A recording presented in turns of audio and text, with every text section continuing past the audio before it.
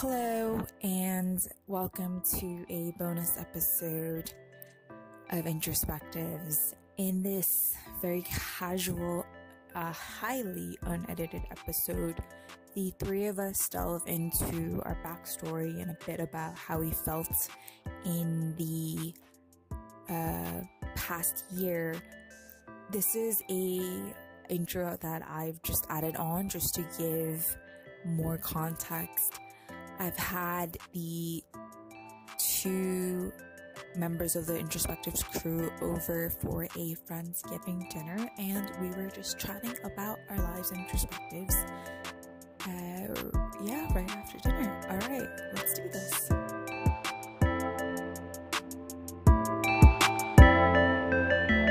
So it's 9:12 p.m. and we're at my house. And we just played a riveting game of Exploding Kittens. Glad you did. Where I very easily beat Serena. So we're going to chat about our first season, right? Yep. Yay. Alright, so any thoughts? I think we did well, provided that this all started because Claire turned up to the office one day and we're just like... I've done something like really impulsive, and I was just like, oh god, what is this? And it's just like, I bought a domain, and that just went over my head because I was just like, it's first thing in the morning, I don't know what that means. And then it was like, I bought a podcast, let's start a podcast. And then before I knew it, I agreed to something I had no idea what I was doing. And wait, what were you expecting when I said I did something impulsive? I don't know, but I just wasn't expecting you to say that you'd done something like impulsive. So I was like, what could Claire do that's impulsive? Like I don't know. Yeah, that's so then when you said like podcast, I was just like, oh, good for you. And then it was like, yeah, you're gonna record too. It was just like I agreed to things that I really didn't know what I was agreeing to, and to say that I would be recording my voice for like anybody in the world to listen to, it's like, oh, okay. Yeah, that's true. I think what I realized is that I spent a lot of time thinking like, oh, we need to do a lot of research and spend time and get ready before we do something. But it's just better to just do it and then fine tune it later, apologize later, because especially for this, I think it's nearly impossible to escape white media, but it's really difficult to find media that's only people of color, so we just need to saturate the content as much as possible. So I think we did a really, really good job finding people, recording content, but obviously it was a lot harder to get it to professional quality. But this isn't our full-time job. Like, we have a lot on our plate. And then we need to remember that when we initially started the podcast, it was like me and you, Claire, we were in the same office. Yeah. And Sarah, your building was like a short walk. We can't even say it's across the road because you don't have to cross the road. Like, your building is just like, we can see it from where we are. Yeah. So it was just easy for us to kind of come up with slots in our calendar and be like, okay, we can meet and we can do this. Now you're on the other side of the city, I'm down the road, like we really are across the road and across the city from each other. We are. So coordinating all of this is difficult. It is hard. I mean, we've still done it, and I feel like we can be really proud of ourselves that, I mean, when we all three went on doing different things, we still managed to keep in touch. And I mean, of course, it slows down processes, but I think that's normal, that's natural. And I think it's really, I really want to put that across to our listeners as well. It's just, life is always there and you have to get on with it. And I'm okay with that. So I just feel like it's just really important to just stay human and just acknowledge the fact that sometimes you mess up, sometimes you miss a deadline, sometimes things are happening not so nicely in your life, sometimes you have to look after your health, and these things happen, and you can't always just have this uptight and everything perfect and on screen and backstage everything's messed up, but on screen like everything is perfect. Life isn't perfect. And I think it helps that we keep it like real with each other, and because we talk to each other pretty much Yeah. I was like every day. There's a message left in the chat every day, and we respond when we like when we're able to respond, or just voice notes that we pick up. But just kind of being open with each other, and it's like coming back from work, I'm like, guys, I just can't be asked to like draw today. I will draw next week, or I'm dying, whether it's being hungover from mimosas or just having the flu, but just not having the like we have expectations that we want to get content out and we want to get things published on time, but then we do realize that we're human and we can't always live up to those expectations, and just not expecting too much from one another and understanding that everyone kind of works at different paces. Oh my god, and I'm also sick as well. Yeah, I think it is self-care, and what I want to emphasize is that this is one, cathartic for us, just on the principle of, you know how we are often invited to tables at meetings, but we're not actually invited to speak. Like, that metaphor really still sits with me. So when I meet with you guys or like other people of color, I try to listen attentively and give 100% of my time. So I think we will make more of a conscious effort to feature other colleagues and people of color, because it's rare that we are in a space like, that's really sad to say honestly, but it's rare that we're in a space together where people are just saying, yes, speak as freely as you want, and we'll put your story that's extremely valuable on these platforms. I know we're not like huge, we're not big even, but still I think it's really important to showcase like these experiences, so that I'm just hoping that it's enjoyable for us and we can keep going with this. We can keep writing and keep doing collaborations. I just want to also say, I know some friends seemed a bit confused. They said, wait, it's a podcast for women of color and minoritized voices. Why do you have white people? I mean, obviously, like, we've changed a lot these past few months. I'm sure there are a few bits that we want to add into our episodes, but the reality is, like, we need allies to do our work. So, I mean, we're open, but I think, I don't know, I think you guys will agree, like, we will make more of an effort to feature women of color. Yeah, definitely. But I also feel like everyone can bring something, even if it's like a little small thing, something valuable to the table. And I think sometimes there are voices, regardless of color, that are worth listening to, and they can inspire you and make you think. And sometimes they can be minoritized as well in that particular space. And that's why I think minoritized is a very good word to start with.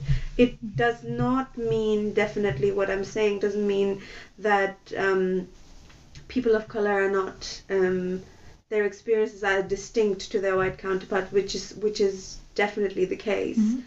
But it's also interesting to just see, okay, we had focused on the higher education context in the beginning, so, and of course we are more open to different contexts as well, because as we are progressing, we are learning more, and we're going out there and trying to find different voices. So we're open to look at other spaces, but it's also important to see those different voices around you and how they are interacting. So in that sense, I felt like this season reflected that we were trying to capture those voices around us.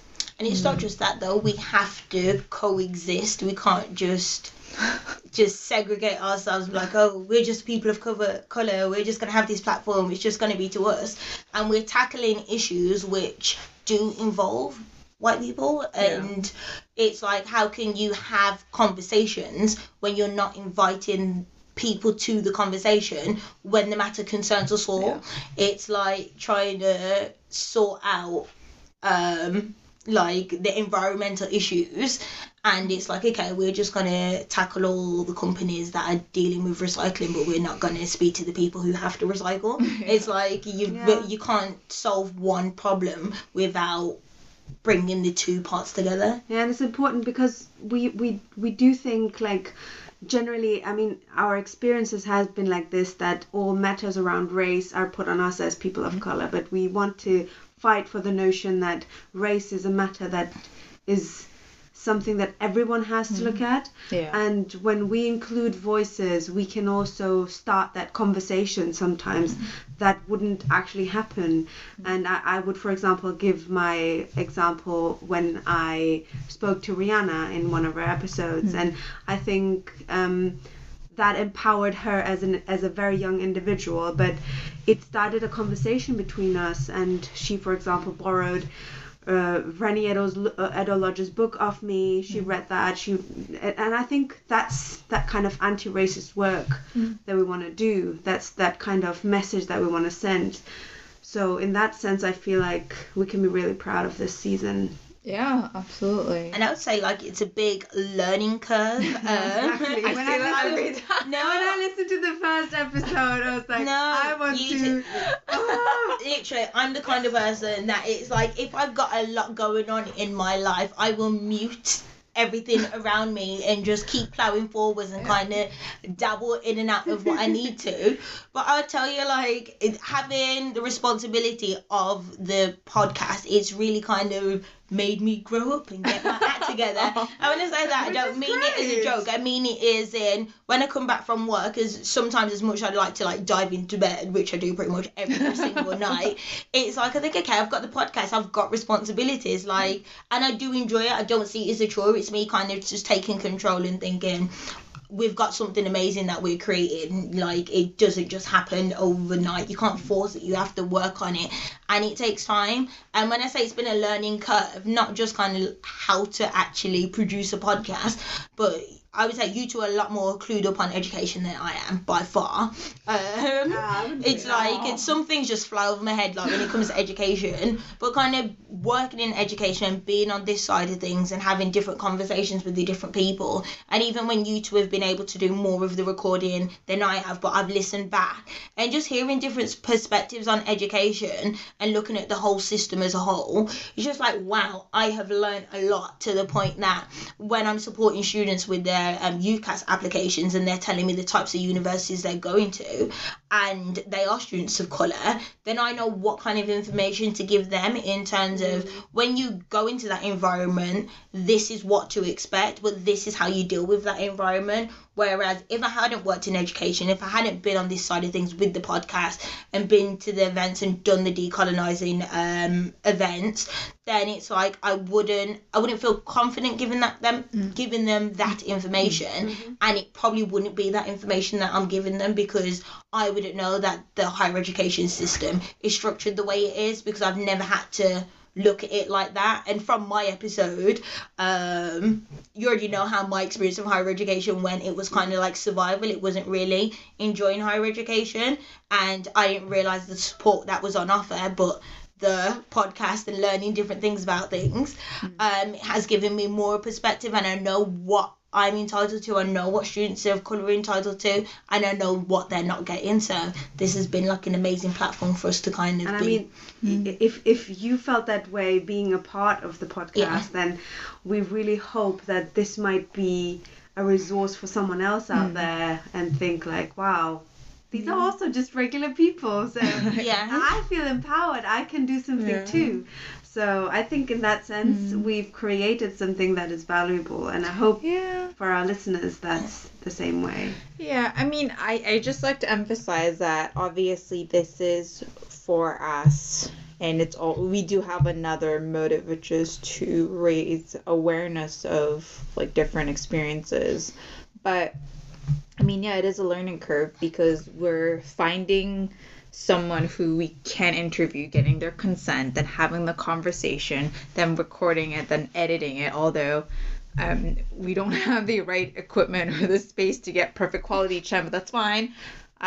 Hopefully it's fine with listeners as well. And then Sabrina sketches it, and then we digitize the art, and then we put it out there. It is a long process, but by doing that, I do get some comments from especially like friends abroad who are like, oh, I didn't know higher education or racism was like that in the UK. And that's the other thing. I think I've said this before to you guys, but I think a lot of our narratives on race and equality are very US focused. So I think it's really important to I know we have a website and just like a few pages, but just having the power to go to someone and say, can you please share your experiences? That is really inspiring for me and hopefully for our community. I thought, though, that we could also touch on how we met each other, because I don't think we did that. I think it is so weird. Because higher education, I think you guys will agree with me, it's often the bane of our existence, but it gave us, it continues to give us so much at the same time, right? Exactly. I don't... I resonate with that, because, like, just quickly before we talk about how we met, it's like, I was having this conversation with an academic about, I know everyone was talking about decolonization and the university being an oppressive space, blah, blah, blah. But then I was like, I agree with that, and that is the case. But sometimes I felt like the university has been a place of refuge for me and a place of liberty and of freedom. And I have found freedom in it. And I've met all these amazing people. And that's actually, for me, how my story started with you both. And I think with you, Claire, it was, we met at some event where it was about higher education. Oh, led by Sharaf. Yeah, and I think it was about, why is my curriculum white? Or was it higher education perspectives or something? It was the one where the MP was there and you asked about European citizens, right? Yeah. And then, of course, you resonated with that because you are a U.S. citizen. Yeah, and I asked him. He seemed flustered at both of our questions. I know. He seemed like extremely confused. And that's a while ago now. Sabrina's making an expression. There's a lot. But then, I came up to you and was like, let's get coffee and let's be friends. And I met Sabrina through you. Yeah. Because you were working together. Did we? Right? I think this is how I met Claire. I had no choice. We worked together. She was there before me. Hang on. No, let me backtrack. The first time Sabrina waltzed into the office, she did not say, how are you, or anything of the sort. She does now. She's fantastic now. Claire thought it was personal. It wasn't. No, it wasn't personal. Really bad habit. Do you know what it is? It's so awkward. Like, do you know if someone says, like, do you know when you're walking past someone, it's never been where I've been in an environment and, like, everyone's stationary. So whenever anybody asks, how are you, it's like, you're walking away from me. You didn't ask any of us. How are you? Yeah, so, like, I'm so terrible about asking people how they are. Well, you do now. I did. You do now, yeah.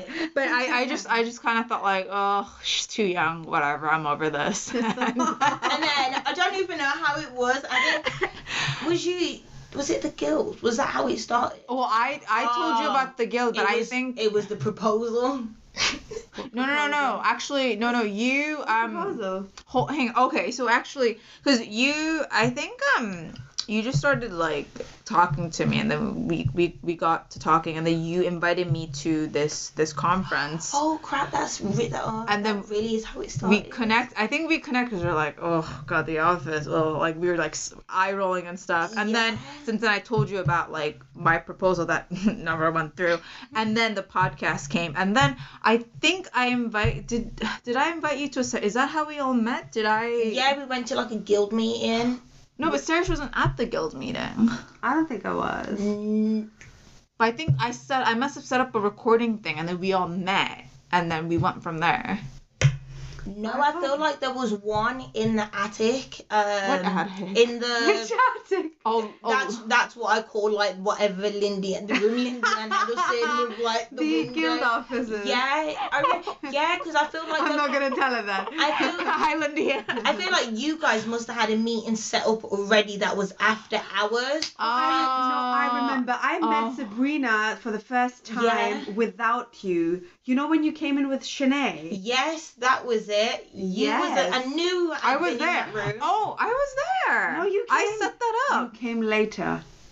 Or you weren't. No, I set that up because Lindy Ann wanted to give Shanae a job.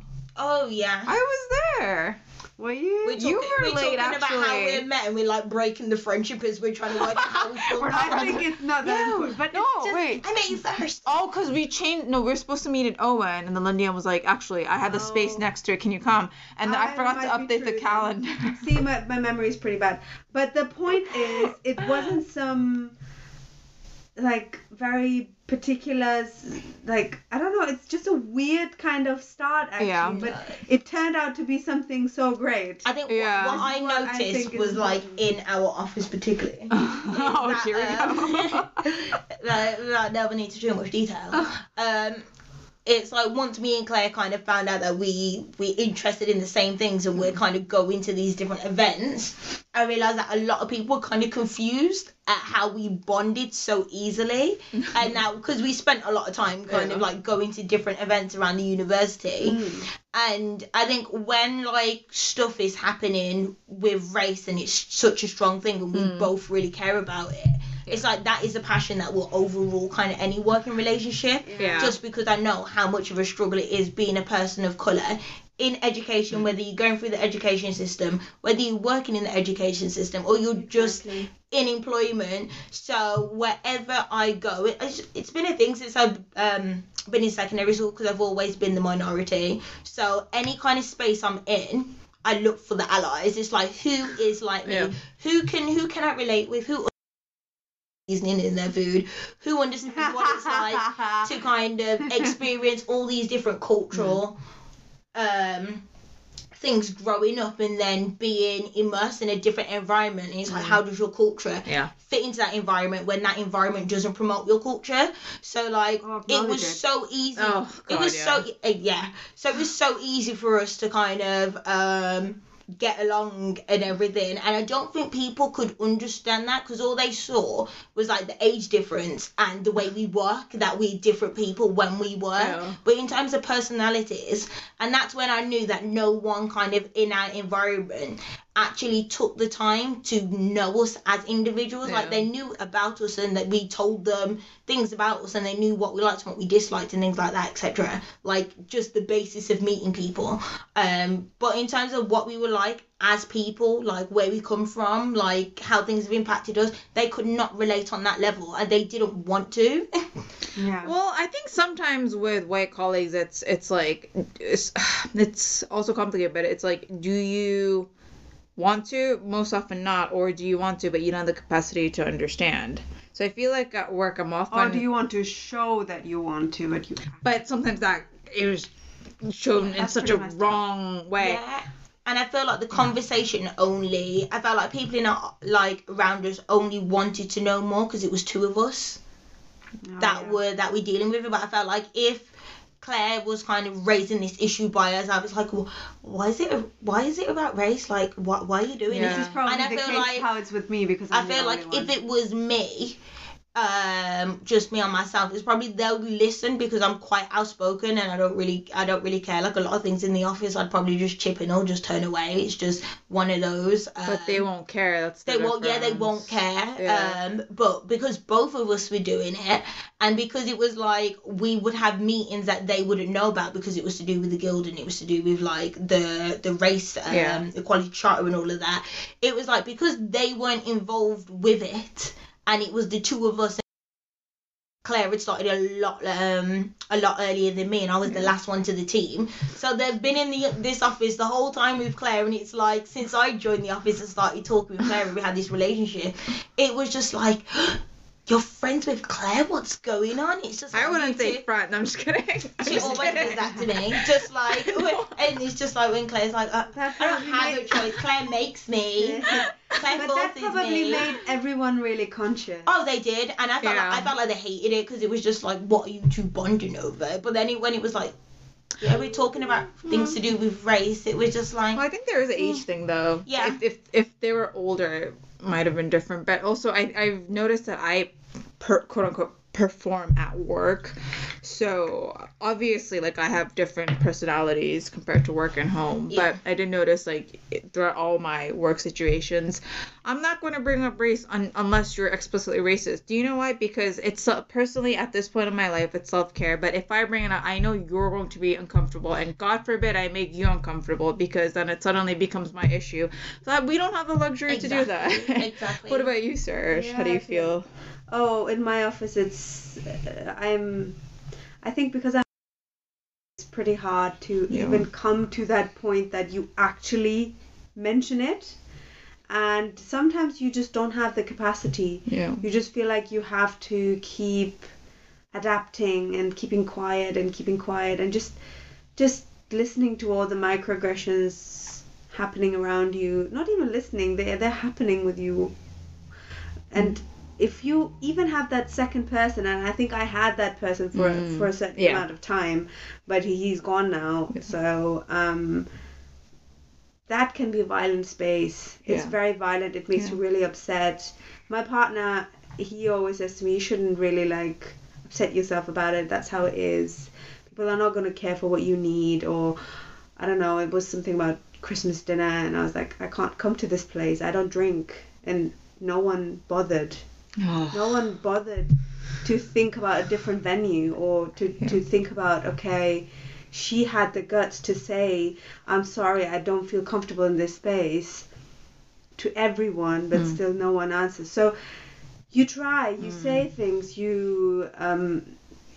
but at some point, as you said, Claire, it's self-care. Sometimes you have to think about yourself. You have to put your own needs first.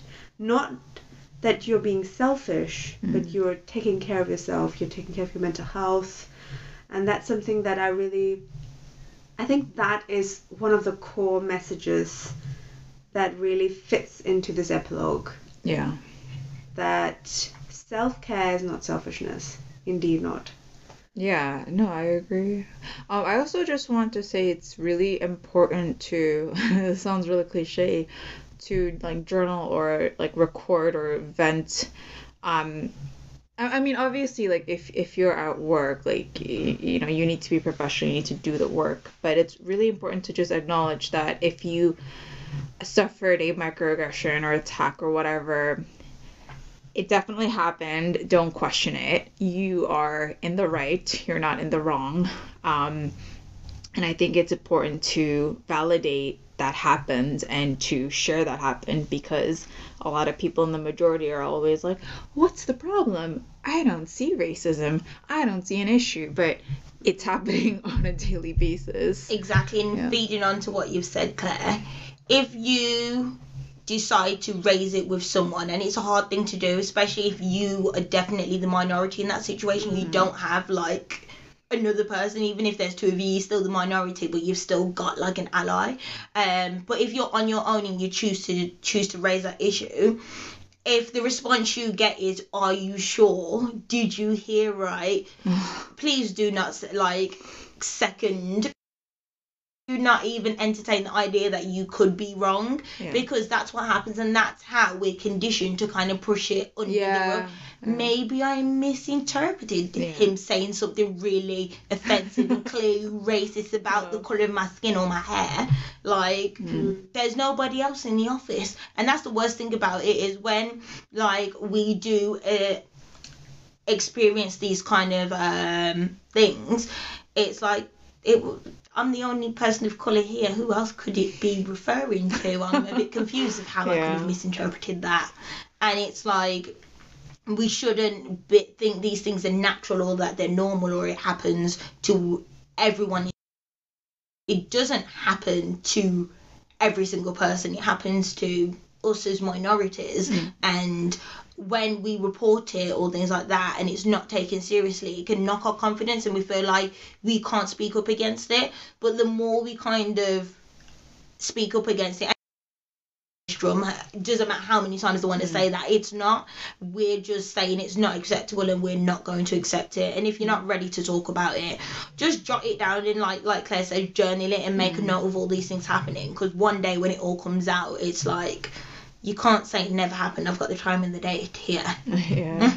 And it's their problem, not yours. I feel like Exactly. I keep telling this to myself. I have to explain it to me. It's like, you're not the problem here. They are not able to recognize what your needs are. So I know in that kind of situation, you always feel like you're the troublemaker, and you don't want to ask for too much, or you just always have been treated like this, so that's why it's okay. No, it's not. You have rights, you have needs, and it's not, shouldn't downplay that. You shouldn't always I'm not saying be selfish and just ignore everyone else's needs. That's not the point. But the point is, your needs have been neglected for time being. And you have been adapting to everything around you that was never tailored towards you in the first place. Yeah. So that it's not too much asked to say, this is what I need, this is what's. I think just trust yourself, trust your gut. Yeah. I think we rarely trust our own gut. Yeah. Yeah. And just stick with it. That's true. And going back to that kind of old school saying, knowledge is power. Like, if you're working for an organisation, read up on their policies, procedures, and all the legislations they have in place, because there are loads of things designed to kind of protect you as an employee. So when someone's kind of abusing their power or kind of taking advantage of situations in those kind of environments, hit them with the facts, because they'll be surprised that you kind of know your stuff and where you stand. And you know what, at the end of the day, like, you will be protected to some degree by what they have laid out for their employees and you working in that kind of environment. And if they go against it and you can evidence, like, well, you've just said this to me, you've made me do this, it's not in my job description, but this person is getting away with not doing that, which is in their job description, and bring all these things up. It does take balls to kind of to put it on the platter and be like, well, kind of answer the questions. But then what's their response going to be? And it's kind of, you've got to give and then wait to see what happens and then take it from there. Because then if it does go further, and if you are part of a union and you can say, well, I've done all these things in place, it's not going to come back on you, because you've read up on it, you know where you stand, you know your rights, and you've taken action in line with your rights. It's when you kind of have an outburst because you've bottled it in for so long that then, you've been aggressive in the workplace. Yeah. Sick of hearing And that. then because you are the person of colour that is kind of made that outburst, everyone around you who doesn't fall into your category is like, well, you did. We all kind of saw that you did. But then you also saw how I was treated. Yeah, but you reacted that way and it wasn't. Right. Everyone's always quick to point the finger instead of kind of patting you on the back and kind of making sure you're okay. So kind of, if no one else is going to kind of protect you in that environment, you need to protect them your own way, and that's kind of using every tool that they've given you to kind of defend yourself. Exactly. I think to add on to that,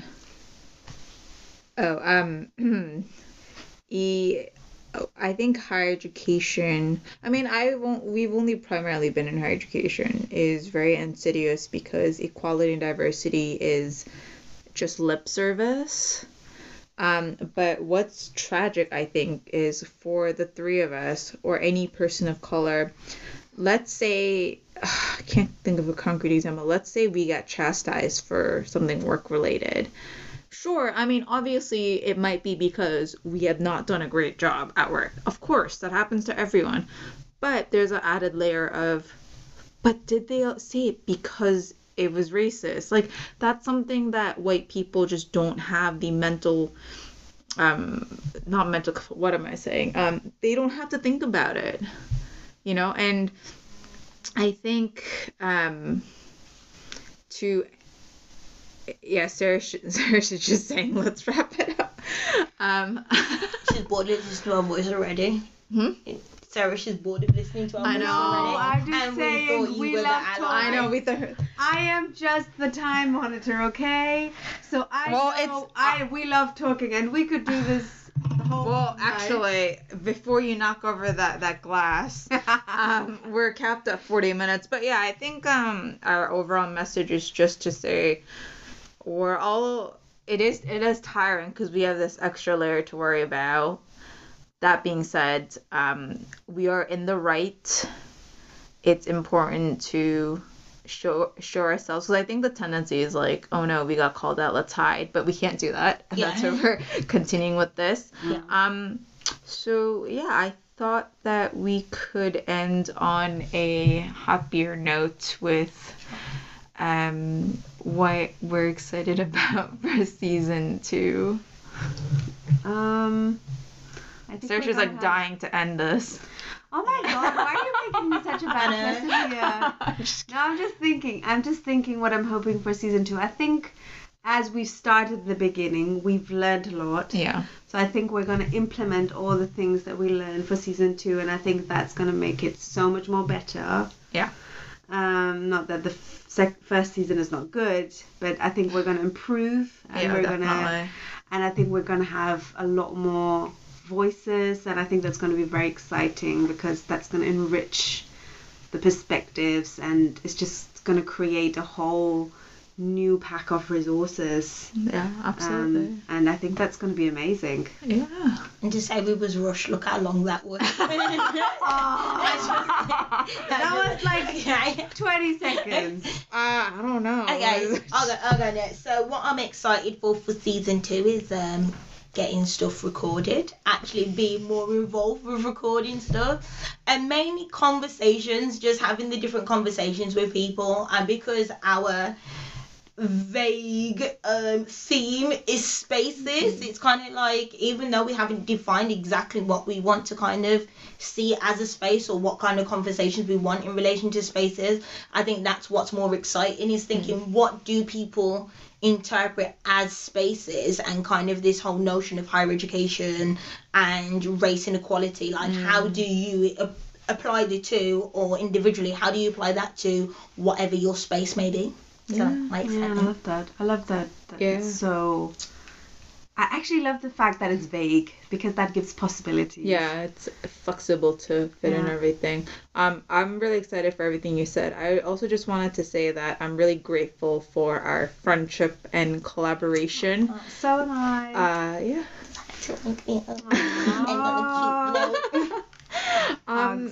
Yes, should we just end here, guys? Yeah, so the year is winding down. There is more to come. So season 2 is spaces, season 3 is heritage, and that's about as far as our thought process went. So stay tuned. All right, bye. Bye. Take care. Bye. Thank you so much for listening to season 1 and our bonus episode. We have so much coming up for you, as we mentioned in the conversation. I just wanted to add this on again, just to emphasize how humbling it is to even have a digital space where we have the privilege of telling friends and family that we're trying to curate the content for us. It is truly, it feels really at the same time amazing, and like a lot of work at the same time, but we wish you all a happy holiday, happy new year. We will see you all in 2020. Thanks, bye.